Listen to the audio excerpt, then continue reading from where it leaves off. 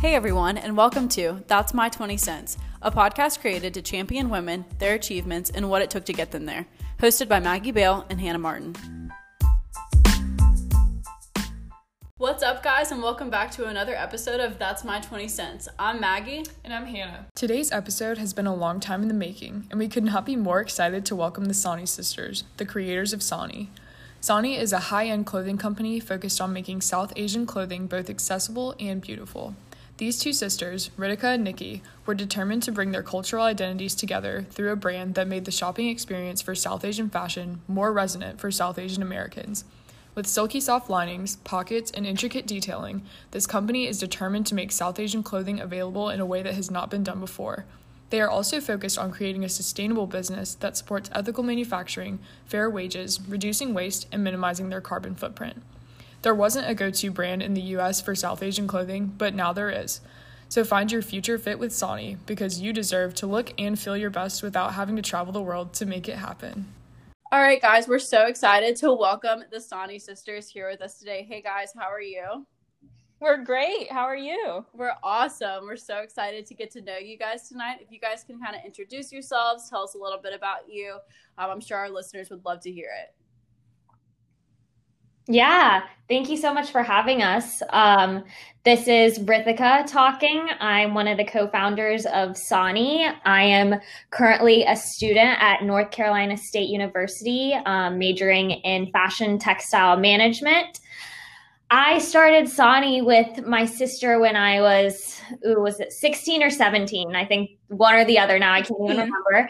And I think you'll hear a little bit more about our story starting Sani. But yeah, I started it when I was in high school, and now I'm currently in college studying it. Nikki, you want to go? Sure. Hi, I'm Nikki Shamnasani, the other Sani sister, the older Sani sister, and I graduated from UNC Chapel Hill in 2015. I studied political science and business over there, and then had a super brief stint in federal consulting before I went to work for a startup accelerator for early stage media companies. And basically over there, I was helping startups kind of get to the next level and specifically apply design thinking to their ventures. And so after a few years of doing that, and I did that in San Francisco and New York, I kind of had the itch, but didn't know what to do with it. And Ritika happened to come visit me in New York, and we can go into the story more, but basically that's what led us to Sani. That is so cool. It's really cool that you studied political science and business, because I study political science and Hannah studies business. Oh, so it's awesome. like a mix of the two of us. It's a good mix. Okay, so just to kind of kick things off, who taught you guys about fashion, or how did you first start to learn about fashion? Yeah, so Nikki and I started Sani with no experience in the fashion industry. In fact, I was one who still picked out Nikki's clothes when she had to go places. She's not going to like that I just said that. And for special occasions, not on an everyday basis. Not on an everyday basis. Make that clear. But yeah, our experience with fashion was really just, I liked shopping, occasionally browse magazines like Vogue, always wanted to have a good sense of style. But when it came to really knowing about the fashion industry, Nikki and I ourselves were a little clueless. But our parents are actually entrepreneurs, and my dad is in the textile industry himself. He manufactures uniforms for the military and law enforcement. So when we were learning about this, obviously he wasn't into high fashion, which is what we're in right now, but he really taught us the basics of manufacturing, like how a product turns from something that's an idea in your head to something that you have to give to a consumer at the right price. And our mom actually had an interior design background. So she was really good at seeing different styles, thinking. She really had the eye. And so we really relied on the both of them when starting Sani, and they were big influences in where Sani is today and why Sani is at where it is today. That is really cool that both of your parents are entrepreneurs themselves. I'm sure that was kind of an interesting way to grow up and, probably influenced the way that you guys got into it. I personally, I think I've said this on like every podcast that we've done, but like I have no idea how to you would even break into the fashion world. So how did that become from an idea in your head into actual fruition into real life? Yeah, so this kind of leads to where I left off when Ritika came to visit me in New York. She was doing a summer coding camp over there, and we had to shop for an upcoming family friend's Indian wedding, and did everything from WhatsApp video calling our grandmother in India at an odd hour so that she could kind of take us video shopping in some of the boutiques there, to shopping online over here. There weren't as many websites like ours back then, and kind of what came was not at all what we saw online. And so it was a terrible experience. And when we talked to our friends and family members thinking that we just didn't know the best place to go to, we realized that most people were, one, still shopping in India, and two, it was partially because there weren't good options over here, and partially because it's just how it had been done, right? You shop in India, but people didn't like the experience either way, whether abroad or over here. And so for us, it started off as, okay, let's just get a couple of outfits for ourselves and our friends so that the next wedding we have to go to, and we had a few coming up, then we'll be good to go. And that was really it. It was meant to be this kind of side thing. And it was really about just taking one step at a time. So, we now, maybe one could call it a portfolio, but it wasn't really much of a portfolio. We were compiling the sorts of things that inspired us, like, the biggest designers in India, what were the things that were kind of popping up with them, what made their stuff different from the stuff we were seeing on the market, what were the colors we wanted to see, the silhouettes, everything. We kind of compiled that, and then took a trip to India. Our grandmother was over there, so we went every now and then, and it was really a matter of telling every single person we knew what we wanted to do and seeing who would have a lead. So really, even though our dad had been in manufacturing, he didn't know, who to go to for these sorts of things, and they had never manufactured in India. And so, but we knew that we really had to be in India. So for us, it was like, tell everyone you know, and someone will know someone who knows someone. And that's exactly how it happened. Between that and Googling, we found a few places that we were able to go to with fabrics that we found in the market during that trip, and got a couple samples made from each, and kind of just went from there. There was one clear standout, and when we got the collection and showed it to our family and friends, we got a really good response. And again, it was just then one step after another. Like, we had found this manufacturing partner, and down the line, they ended up not doing business with us anymore because our orders got, sort of went beyond what they needed. But, that's when we found the next one and the next one. And so it was really just a matter of one step at a time, what's working and what do we need to figure out next. Yeah, I definitely, like you say that you guys had to shop, like, with your grandma being in India over like a phone call or like a virtual teleconference. I could not imagine shopping with any of my family members over like a virtual conference, let alone for like a formal event. So is that kind of, I guess you've touched on this a little bit already, but is that kind of what made you realize that there was a market for this in the United States, like just within you guys' area? Is that kind of the overarching inspiration for Sani? It was really a need that we saw among first and second generation South Asian Americans. And so us, right? We're first generation, but it was these people like us who had grown up with sort of their Indian or South Asian in general culture, but who had also been in the US their whole lives and hadn't found a way to necessarily merge the identities in a lot of aspects of their lives, but we saw, in a huge way through fashion. And so for us, that was really the need, being able to design something that spoke to this new generation. For us, it was never about let's bring designs from India and like wholesale and just bring them over here. It was there's this new aesthetic that needs to emerge, and then also how can we create an experience that's modern and reflects the buying behaviors of today, right? When people are used to try before you buy and rental and really good online stores and all these things that we just weren't seeing anywhere else in the market.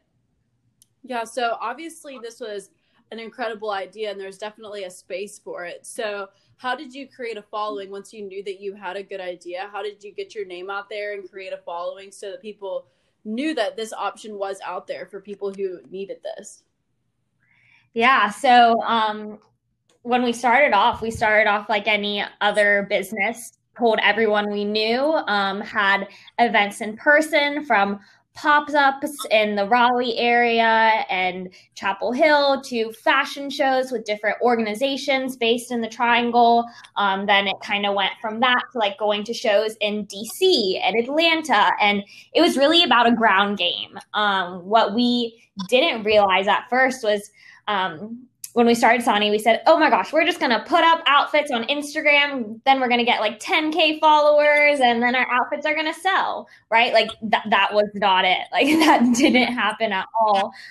It was a lot about talking to people, the ground game, because from there, what we realized, actually, this is something that Nikki, I think, heard in an Airbnb podcast, like once you get 100 people to really support your product, it doesn't matter if those 100 people are in New York, North Carolina, California, that's how your network grows. And if you have those strong, like 100 people customer base, that's how you're going to continue growing. So we really took that to heart and we focused on the ground game a lot. And I think that's what made the biggest difference in really growing the brand. Absolutely. And I'd say it's really only been in the past year where we've been growing our social media presence and getting more traffic from there. Before that, I mean, we had Instagram, we posted all the time, we came up with the content and did things like that, but really weren't putting a lot of energy into it. So now it's a mix. Well, I mean, obviously not with the pandemic, there isn't a mix of in-person events, but typically now there's a mix of in-person events with, this sort of digital game. Yeah, and you talk about growing your presence through social media. So tell us, I know that you guys have a huge following on TikTok, and that was actually what I showed Maggie whenever I was kind of telling her, like, we should reach out to them and ask for an interview. I showed her you guys' TikTok. So kind of tell us about your TikTok and how you use TikTok to get your brand out there as well. Yeah, so TikTok was like our unlikely weapon. And so it actually started, Nikki is going to get mad if I don't tell you this part, but she predicted that TikTok was the future months before it was huge. And she kept telling us, we need to be on TikTok. We need to be on TikTok. We need to be on TikTok. And I was just like, yeah, Nikki, whatever. Like, we'll do it. Like, let's focus on Instagram. We'll get it done. And then one day, Nikki actually came up to state and we had some time after we had a meeting and she was like, okay, I have an idea for a TikTok. Let's make it. So we had posted like one or two beforehand, but obviously they flopped. We didn't really put too much time into it. It was just kind of a video we filmed and then called it a day. So for this one, we actually put a little bit of time into it. Definitely, we're still learning TikTok. So I don't know if you all dabble in TikTok, but it's not easy to like edit everything, get the videos. It takes a lot of time. So we posted that one video and that one just went viral. Like I think it's at 3 million views now. And obviously when we saw that kind of result and that kind of positive growth, we realized that there's something here that we need to capitalize on. And from there, we just continue to post TikToks, everything from inspiration behind how we go from a piece of artwork that then inspires an outfit like a lehenga to random things that we think people should know about the outfits. And sometimes we even try dancing, but I wouldn't recommend looking at those TikToks because they're not our finest moments. And what the only thing I'll add to that is that like third video that we posted went viral at the end of February / beginning of March. So it was right at the start of the pandemic.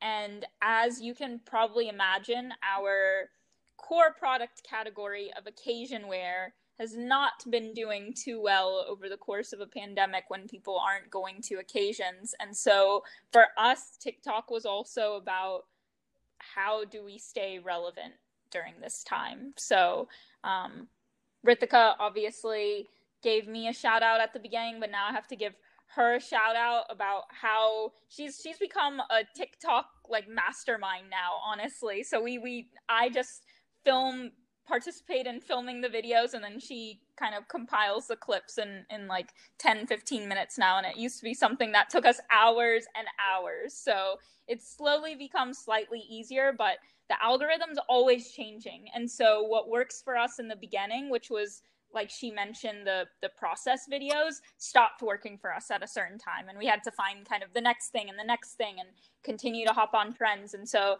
TikTok really keeps us on our toes in a way that I think has been really good for our creativity. For sure. They're very impressive. Hannah and I would not say we dabble in TikTok. We've never made one. But we watch a lot of them. Activity. We love to watch them. We do gather around and watch TikToks. So I definitely can find the appeal. And I know that everyone's always posting on there, that the algorithm's always changing. And I know my For You page is always changing. So I'm sure that it is difficult to stay relevant on there. So obviously TikTok has a young age demographic. You know, a lot of users are young users. So is that your target age market? Like, do you have a specific age demographic that you guys are usually marketing to? Or is it just kind of like the need based is more of the driving force behind it? Yeah. So our users, the people wearing the clothes, are first generation South Asian Americans. So I'll say 30, in their early 30s and younger. So TikTok definitely has that part of the audience. Yeah. Definitely skews younger, but has that part of the audience. But what I'll say is our customers are their moms. And so, you know, as of right now, TikTok doesn't skew as much towards that age range. So we've had to always, you know, be creative because we're speaking to two different audiences. But the reason why the moms are so involved is because when shopping for South Asian clothing in general, you know, we talked about us video calling our grandmother before as something that was just this huge inconvenient way of shopping. But in general, it's a very sort of family oriented thing to do that together. And so even when a young woman is, you know, a young professional, I should say, and could afford to get this clothing herself, the mother is still really, really tied into the process. And so we really have to talk to both. But our thing has always been, if we can get these first and second generation people like us excited, they'll be the ones also telling their moms, right? Like, I want to buy from Sani. And that's something that we have seen a lot of. And it's really cool because these moms will often tell us, she's never been excited to shop for our cultural clothing before, and now she is. So that's why TikTok is still really important to us, to still get, you know, people in our age range excited about the brand, even if they're not the ones actually putting down the cash. Yeah, I think that's amazing that you say that you've gotten younger girls excited about purchasing clothes for like their cultural outfits, is what you were saying. I think that's amazing, and that really speaks to the need for something like Sani, and you guys have come to fill that need, which is awesome. So to kind of switch gears to talk about you guys' outfits and your designs. So we did a little bit of research on you guys, and we saw that you started renting pieces on Rent the Runway. So can you kind of tell us how that came to be and how that's gone for you guys so far? Yeah, so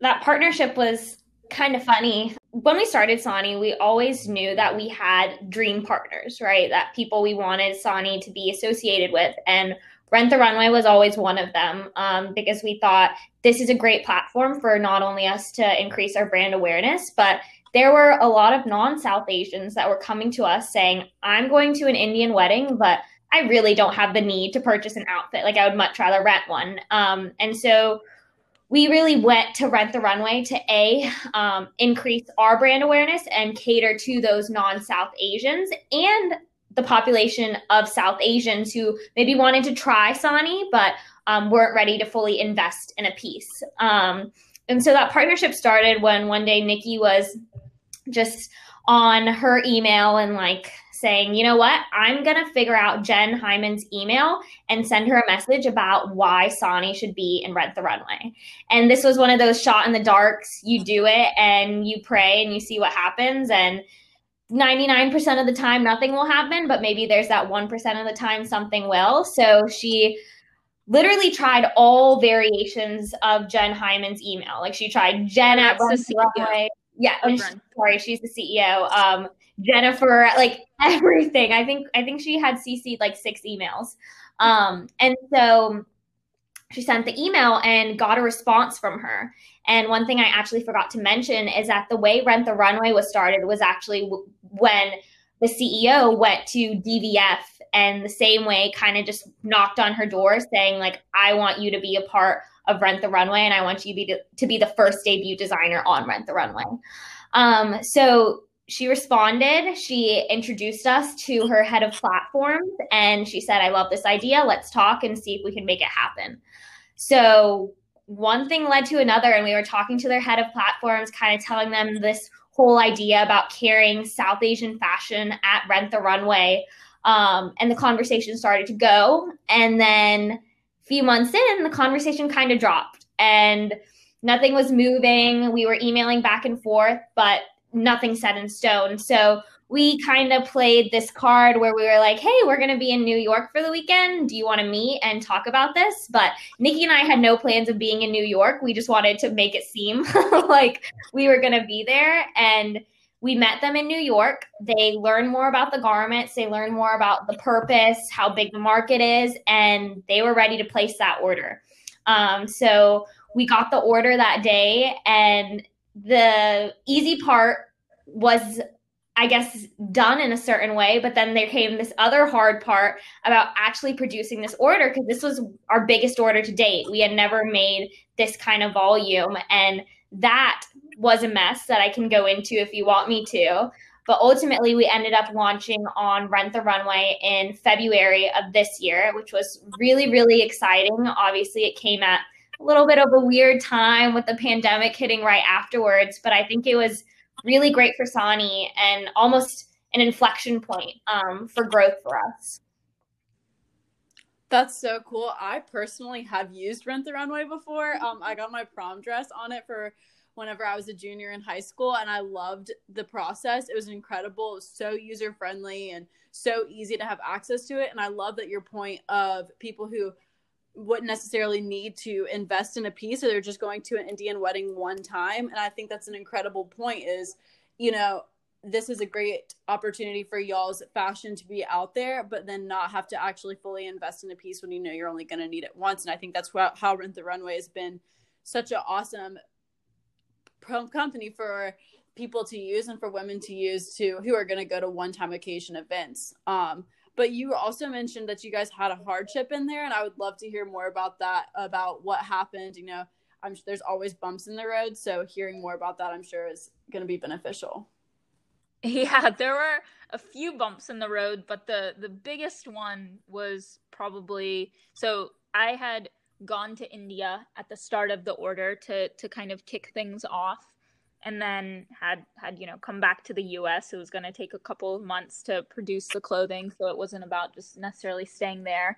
And it seemed like everything was going fine. And one morning I get a WhatsApp text of, here are the dyed fabrics, things are moving along, like a progress report. And 2 of the styles were dyed in the opposite colors.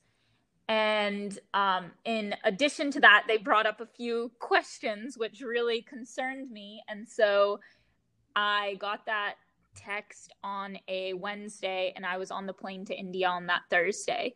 And it was really one of the hardest things that we've had to figure out before, from what are we supposed to do? How are we supposed to afford this mistake, all the way to how are we supposed to tell Rent the Runway, and how do we make sure they don't think that we're not a reliable partner?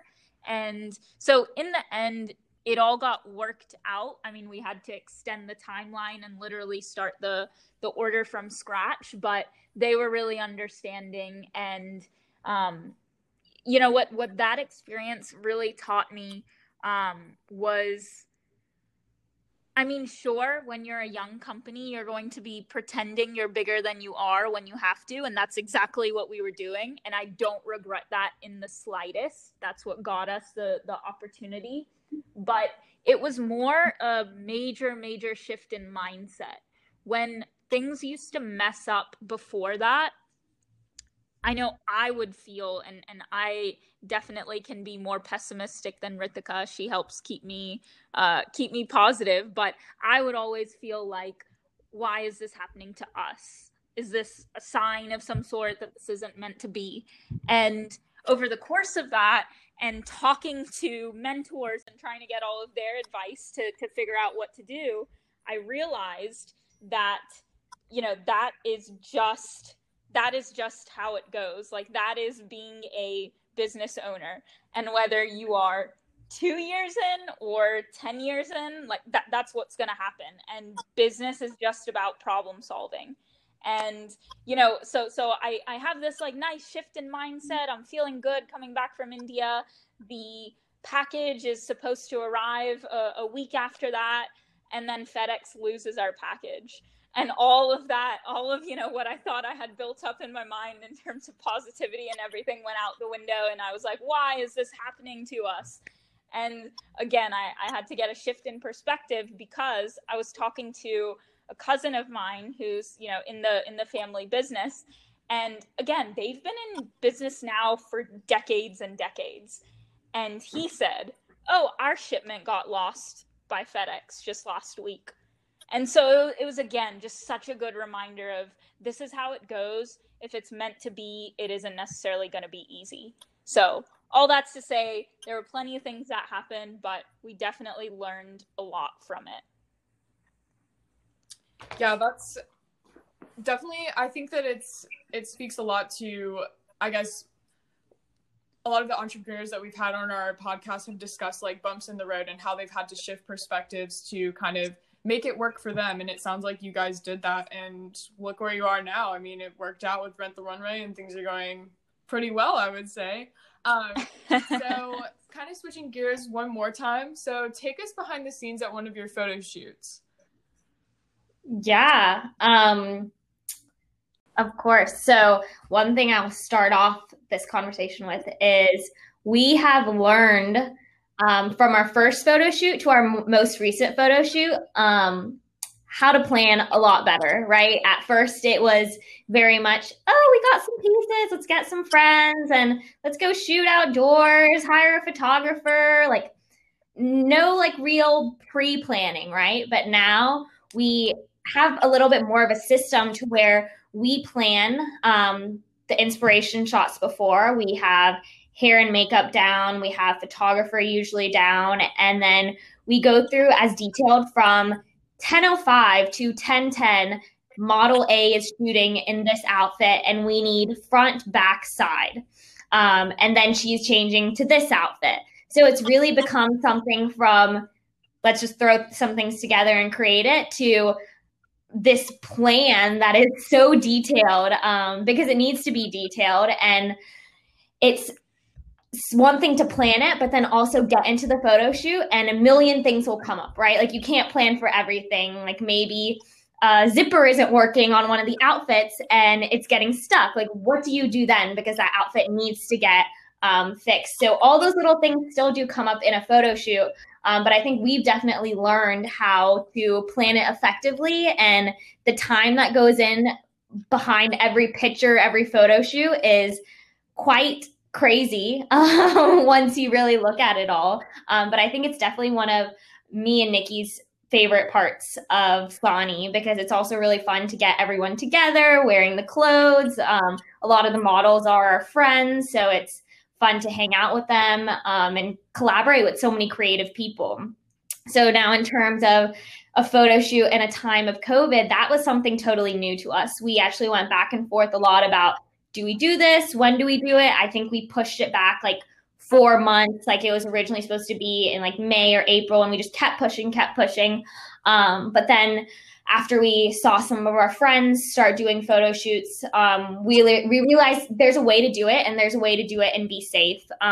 So what we actually did is we were all wearing masks. We kept 6 feet distance between everyone if possible. Obviously, when you're getting makeup done, that isn't possible. But then our makeup artists were in PPE, so they were all protective, and we were doing our best to sanitize things after models wore them, touched them, tried them on. And I think in the end, we really did make it as safe as a photo shoot as possible. Was it a lot harder? Was there a lot more planning? Yes and yes, but it turned out really good, and I'm glad we were able to make it happen.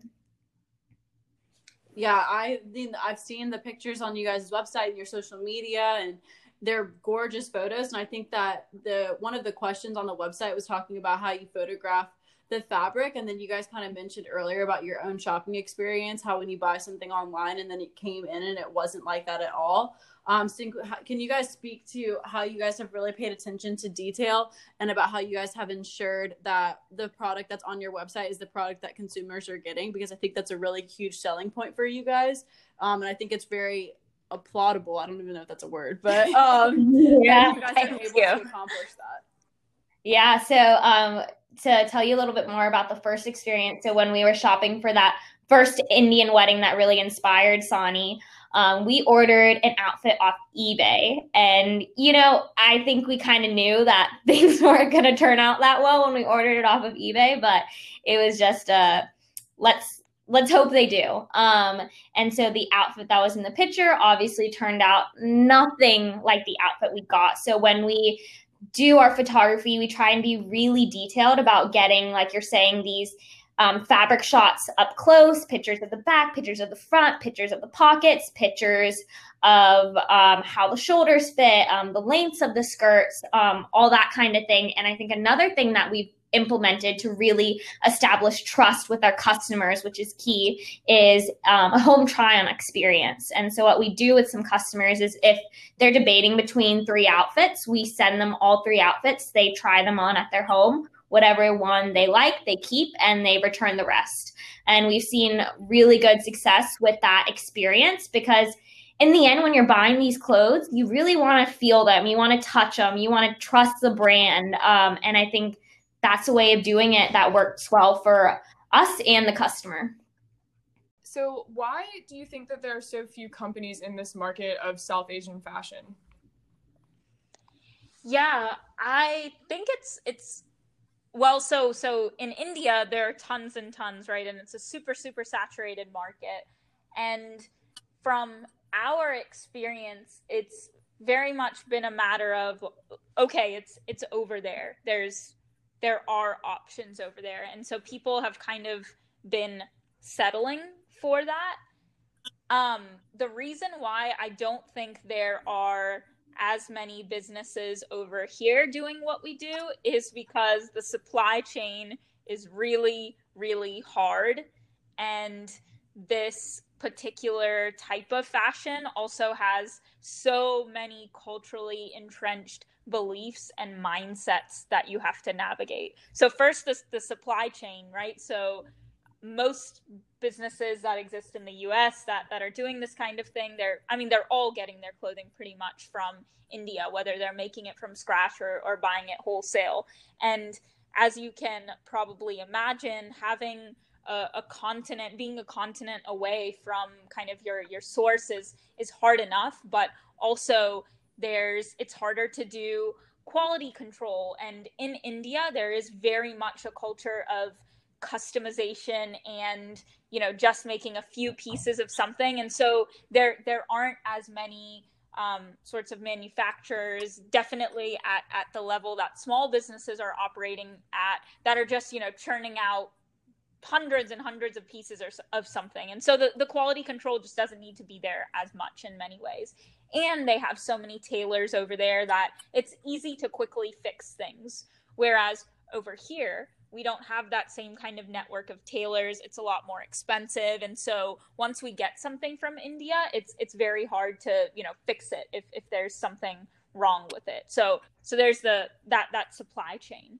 And then also speaking to the culturally entrenched mindsets. So like I said, it is very much a family affair to shop for South Asian clothing.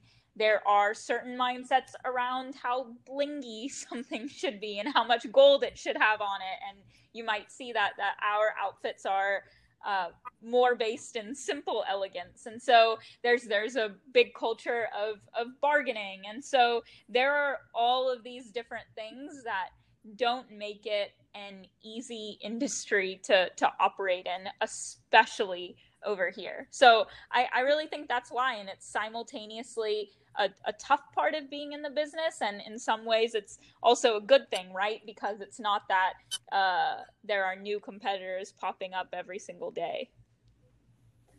I think that's a great answer to the question, and I was going to ask why it was important for businesses like yours to exist, but I also feel like you kind of wrap that answer up in and of itself as well. Whenever you were talking about why there are so few companies, I think that that's a great reason for yours to exist. And I do think that you guys have some pieces that you said simple elegance, and I think that's an incredible way to describe it. I think that you guys' pieces are breathtaking and absolutely gorgeous. So while you guys' pieces are so beautiful, what has been your response to your breakthrough in the fashion world? Like, what's been the response to your brand within the fashion industry? Within the fashion industry at large, I'd say South Asian fashion doesn't have much of a platform as yet. I think it is just starting, and there's this really big designer in India. His pieces are thousands and thousands of dollars and are really, really carefully and richly made. But my point there is he's kind of at a different part of the market. He just started to build like a flagship store in New York, started selling some of his stuff at Bergdorf Goodman, and is one of the people spearheading South Asian fashion's visibility in the overall sort of US fashion market. And what we did with Rent the Runway was also meant to be a part of that, right? Because for us, it's not just about operating in a niche. It's about opening up our niche in many ways too, and showing people what South Asian fashion is and how much it's affected all types of fashion. And so the answer to your question is I think it's just beginning, our sort of involvement with the larger fashion industry, and I'm really excited about it. Yeah, and I think just by the large following that you guys have created, especially since your brand has existed, I think really speaks to how it will continue to break through in the fashion industry. So tailing off of questions about the fashion industry, what is it like to work as women in the fashion industry? Oh, Nikki, do you want to take this? Sure. So I think in fashion in general, there are definitely a lot of women who are designers and stylists and executives at big fashion publications or anything else. There are a lot of women involved. So where I've felt like being a woman in this business has been much more so on the manufacturing side. So again, like I said, we get everything made in India, and we actually work really hard to find sort of women-centered factories. So one, they're employing women, but really using ethical manufacturing practices and things like that. And that's been an effort over time that where I think it's gotten better. But for really the start, right, I was walking into these factories with these older men who would call me beta, which beta means child. And they wouldn't take me seriously. They would look at whoever was there with me. And they, if another woman was with me, like my grandmother or my mom or something like that, they would talk to them over me because they felt, they're the older ones. But if there was also a man, they'd talk to the man first. And I often found they would not take me seriously, and that no matter how much I would say, this is my business, you need to talk to me about it, they just wouldn't listen. And it wouldn't be until a man said it that something would actually happen. And that was really, really hard for me to deal with. And Rithika's been there for a lot of those phone calls where it gets me really, really upset. And of course, she hasn't been able to always go to India because she's in school. So that's why I say when I was walking into the factory. But it's been really hard for me because in many situations, it has been easier for us to just get a guy in our life to just say what we need to say, and it'll be done quicker and more effectively. But obviously, everything within me feels like that's not what I want to do. And so to answer your question, after going on that sort of rant, it's really, I'm still figuring out how to navigate it. And I don't know. Like when it came to the Rent the Runway order and things were already messing up, I made sure there was a guy there with me every time I went to the factory to reiterate everything that I was saying.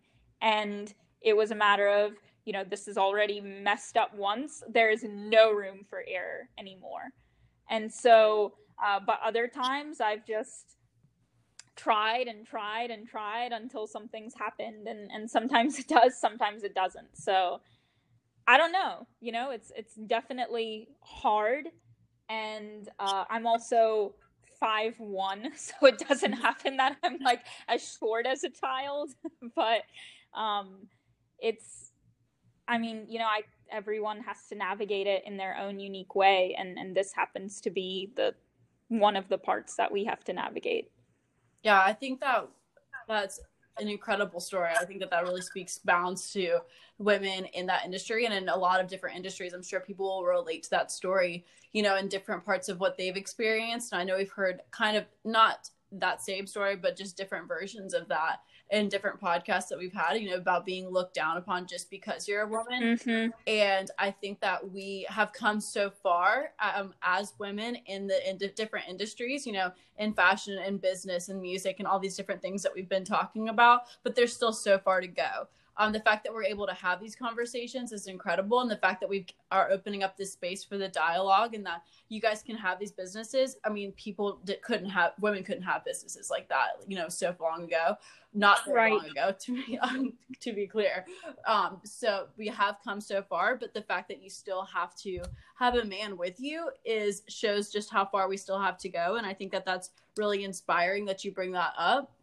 And I think that kind of gives us something to work towards, working towards a better tomorrow where we can, women are enough and that they're taken seriously as soon as they step into a room without ever having to prove themselves, without you having to explain that you are the owner of this company and it's your company and you should be able to be taken seriously.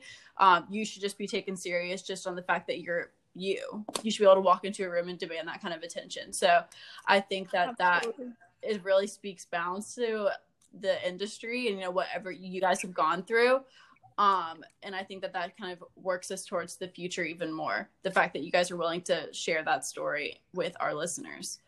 So with that being said, where do you guys see Sani going in the future in the next 5 years?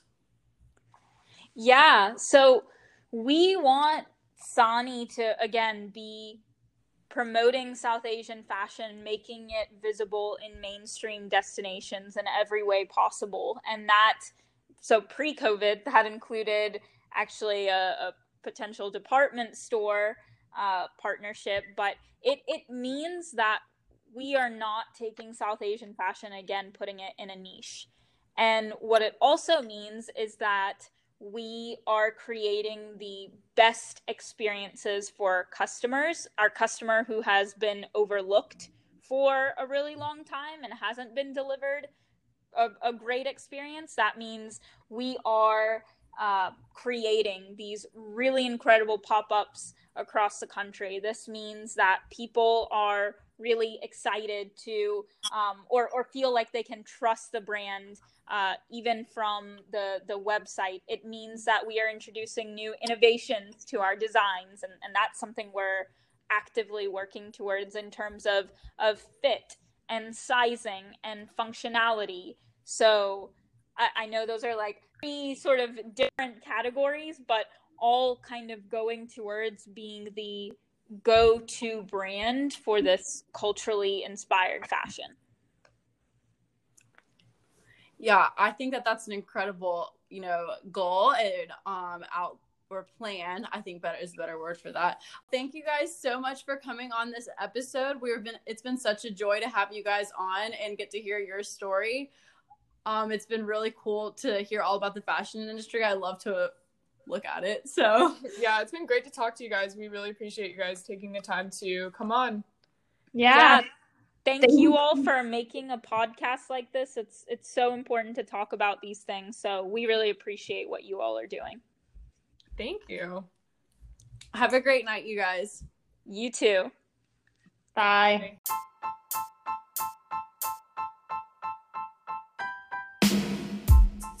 All right, guys, so that's it for this week's episode of That's My 20 Cents. Be sure to tune in next Thursday for a brand new episode. We are now on all major streaming platforms for podcasts, so be sure to follow us on Spotify and give us a review on Apple Podcasts. Bye, guys.